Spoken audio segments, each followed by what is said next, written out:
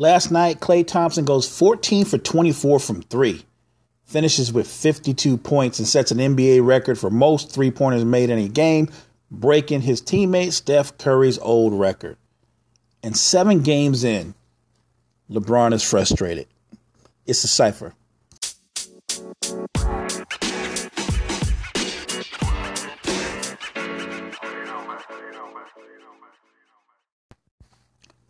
Seven games in, and we're 7 games into this drama, which I think the way this Lakers season is going to play out, they're going to have drama in the aftermath of every game they play. And look, as great a player as LeBron is, and we're talking about a Mount Rushmore player, an iconic player, he does bring drama with him. He always has. You can both be a great player and a drama queen, and he's both. You're 7 games in with a new team, and a half of your core is 23 and under, and you seem to be whining about patience and frustration. And I know you can point out the numbers, 27, 9, 8. Those are impressive offensive numbers. But what you can also point out is he doesn't guard anybody defensively. He doesn't have to be the best player on defense anymore. He doesn't have to be a lockdown defender on defense, but he can compete. And he doesn't compete enough defensively. And I get it. He's 33. He's older, so you don't want him to use all of his energy up. But look, in high leverage moments, that's the new popular word, leverage. In money moments, when there's 2 minutes left, it's money time. Lock down. In money moments, you haven't guarded Jimmy Butler the entire game. Guard Jimmy Butler. Get into his grill. Guard him. Make him put it on the floor, but get into him. Jimmy Butler had 32 points. Went 6 from 7 from 3, which means he caught and made a lot of contested shots. He had a lot of open shots as well. I guess my point is he got every matchup he wanted. In most of the matchups, Jimmy was going up against a smaller player. LeBron, you're bigger, stronger, faster. You got to take that challenge on. You got to shut that down. It's not like you have to guard Taj Gibson, because you don't. Kuzma can guard Taj Gibson. Taj Gibson is a tough guy, but he's not an offensive focal point. Karl-Anthony Towns finished with 25 and 16, but he didn't shoot well. He was only 7 for 18 from the field. Jeff Teague was 2 for 12. You're getting killed by Jimmy Butler and Josh Okogie. And I probably tore his name up, but sorry, Okie. That's the way I see it. Truly, truly, truly, the Lakers defense is going to be their downfall. They have to find a way to not just connect, to not be hand in glove defensively, but they have to be led by their best player on that side of the floor. And right now, I just don't think he's competing hard enough. Look, you can tell me that the younger players are erratic defensively and they miss assignments. They do.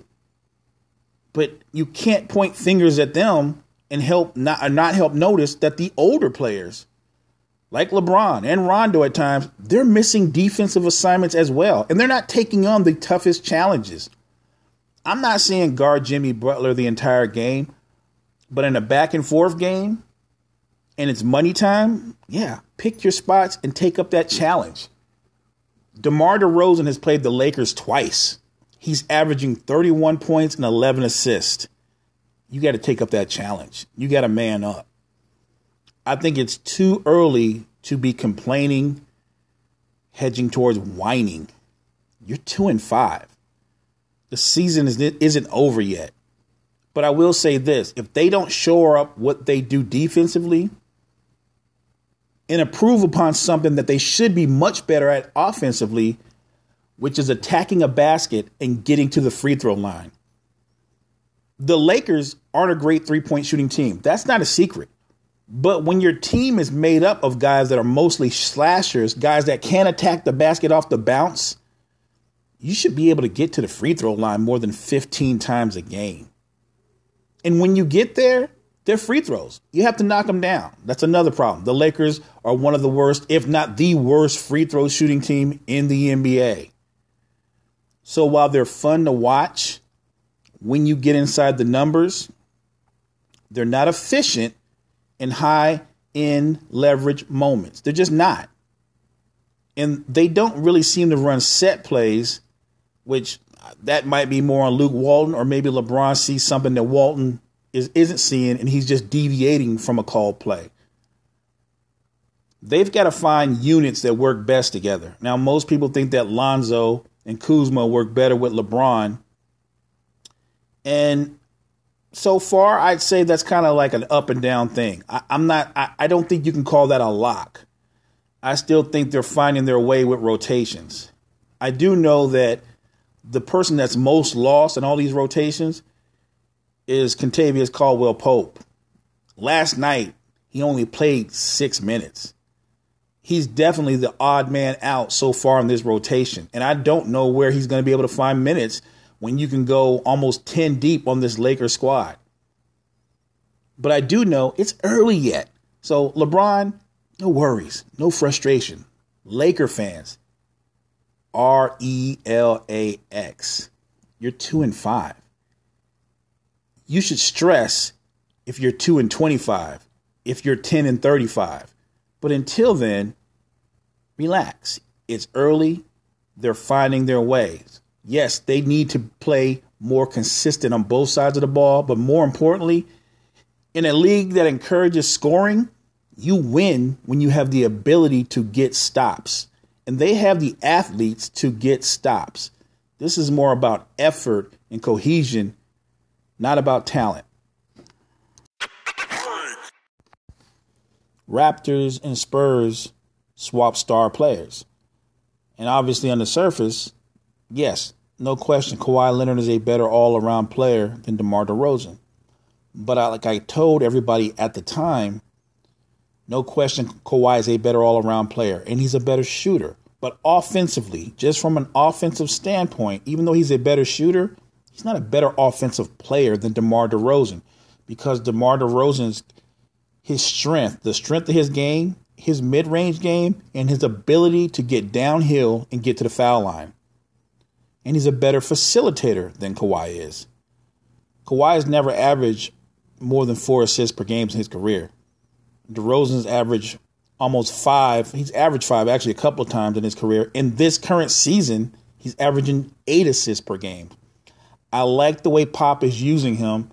I thought he would have a big season with the Spurs, but I didn't know they would use him in this capacity. He's basically their point guard, and he's killing it.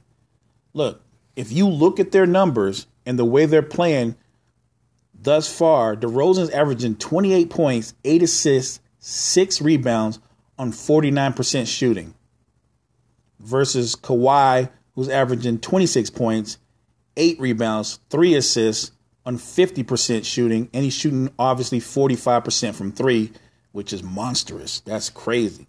Again, this isn't me stating in any way or any terms that DeMar DeRozan is a better all-around player than Kawhi. He is not. Kawhi is the superior all-around player. What I am saying is, offensively, the Spurs didn't really lose much. They lost someone who attacked in a different way, but in terms of the production and the impact, they didn't lose anything. DeMar DeRozan is that good going downhill. I think this is one of those trades that really worked out for both teams. Ultimately, though, if it works out for the Raptors, they could end up in the finals. I guess we'll know bigger picture if it works out for them, depending on what Kawhi does once he hits free agency. Before I get to your Facebook comments, let's take a look at the Washington Wizards and the Sixers. When you look at the Wizards, they're 1-5, and they're a prime example of having all the talent in the world, but the parts don't fit. There's something missing in Washington, and it's more than chemistry. There's just something not right. Nobody questions how talented John Wall is or how talented Bradley Beal is, but neither one of them are leaders. There's just a big gap between that team's first, second player and how the other players relate to them. When you look at Otto Porter, Kelly Oubre, Markieff Morris, Jeff Green, they brought Austin Rivers there to provide scoring punch off the bench, and he's struggling, shooting 40% from the floor, 33% from three, and only averaging 8 points a game. There's just a bad vibe there. I see a team that they don't enjoy playing together. And at some point, they're going to have to make some moves to alter the path of this franchise. They might have to take steps backwards to ultimately start going forward again. And I'm not saying Scott Brooks is the problem. I'm not saying it's all on Scott Brooks. But what I am saying is, if you've looked at Scott Brooks and you've watched his career and seen his coaching style, I promise you, he's not the solution. They're going to have to do something to change the culture in their franchise. And I think it starts at the top with the coach and with their best player. And that's something that's got to be done soon. When I look at the Sixers, they're in a similar situation, except their core is much younger.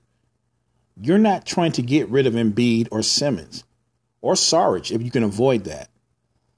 But with folks struggling like he is, it really seems like that young man is struggling with not just his shot, but his overall confidence. You watch him out there and he just looks stressed. He just doesn't look like a guy. And look, I know it's their job, but if you love the game, then you enjoy competing and you love playing. And right now you can tell he doesn't enjoy playing. He hasn't found his way and he's trying to fight through it. And it's just a struggle. And I picked the Sixers as my dark horse to come out of the East. I picked them to interrupt that guaranteed meeting of the Celtics and the Raptors in the conference finals. And I'm not going to change my pick because moves can be made. Chemistry can be improved. Folks could come around, or he could be moved, or any number of things could happen before the end of the season. I look at this team and I think Brett Brown's a good coach, but I don't think he's the right coach for this team. They don't seem to run set plays and everybody seems to be doing their own thing. And when you watch how they play, when you have Fultz and Simmons on the floor, immediately defenses sink in and double down on Embiid because they know both Fultz and Simmons can't shoot.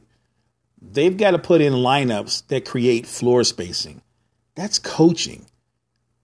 I just think that this team is up and coming, and maybe I'm a year off on making my claim. I'm not going to change my pick, but I might be a year off. I might be wrong when it's all said and done. But they're also an organization that's had to make some major changes. They might have to make one more. All right, so I'm going to do a couple of your Facebook comments because we're going to try to keep it like it's real time. You know, this stuff just went down last night. Some of it's been said today. So my man Bronski says, so Bron is great, but he had to play with two All-Stars in the East. And now he needs the young guys to play defense and to close for him. He won't ever sniff a championship on the Lakers.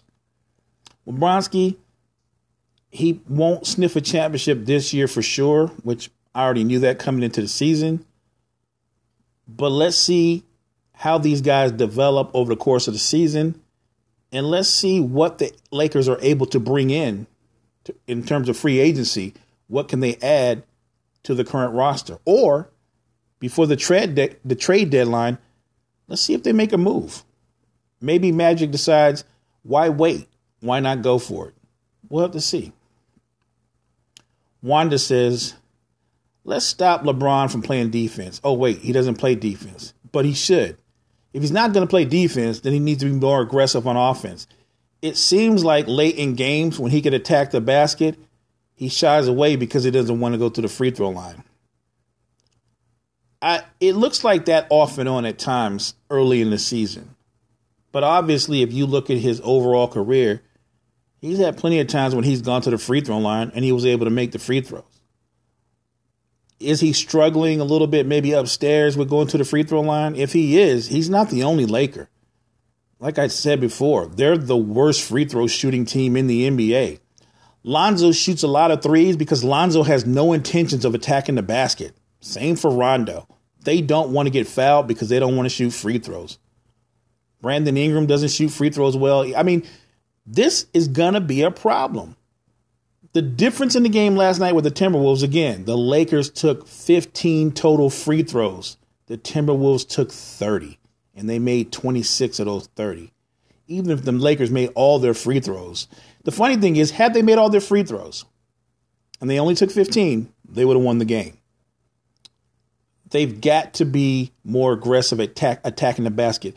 A team with that many athletes, with a guy like LeBron or Ingram or even Rondo penetrating and setting other guys up, a team like that should be able to get to the foul line no less than 20 times per game, anywhere between 20 and 25 times.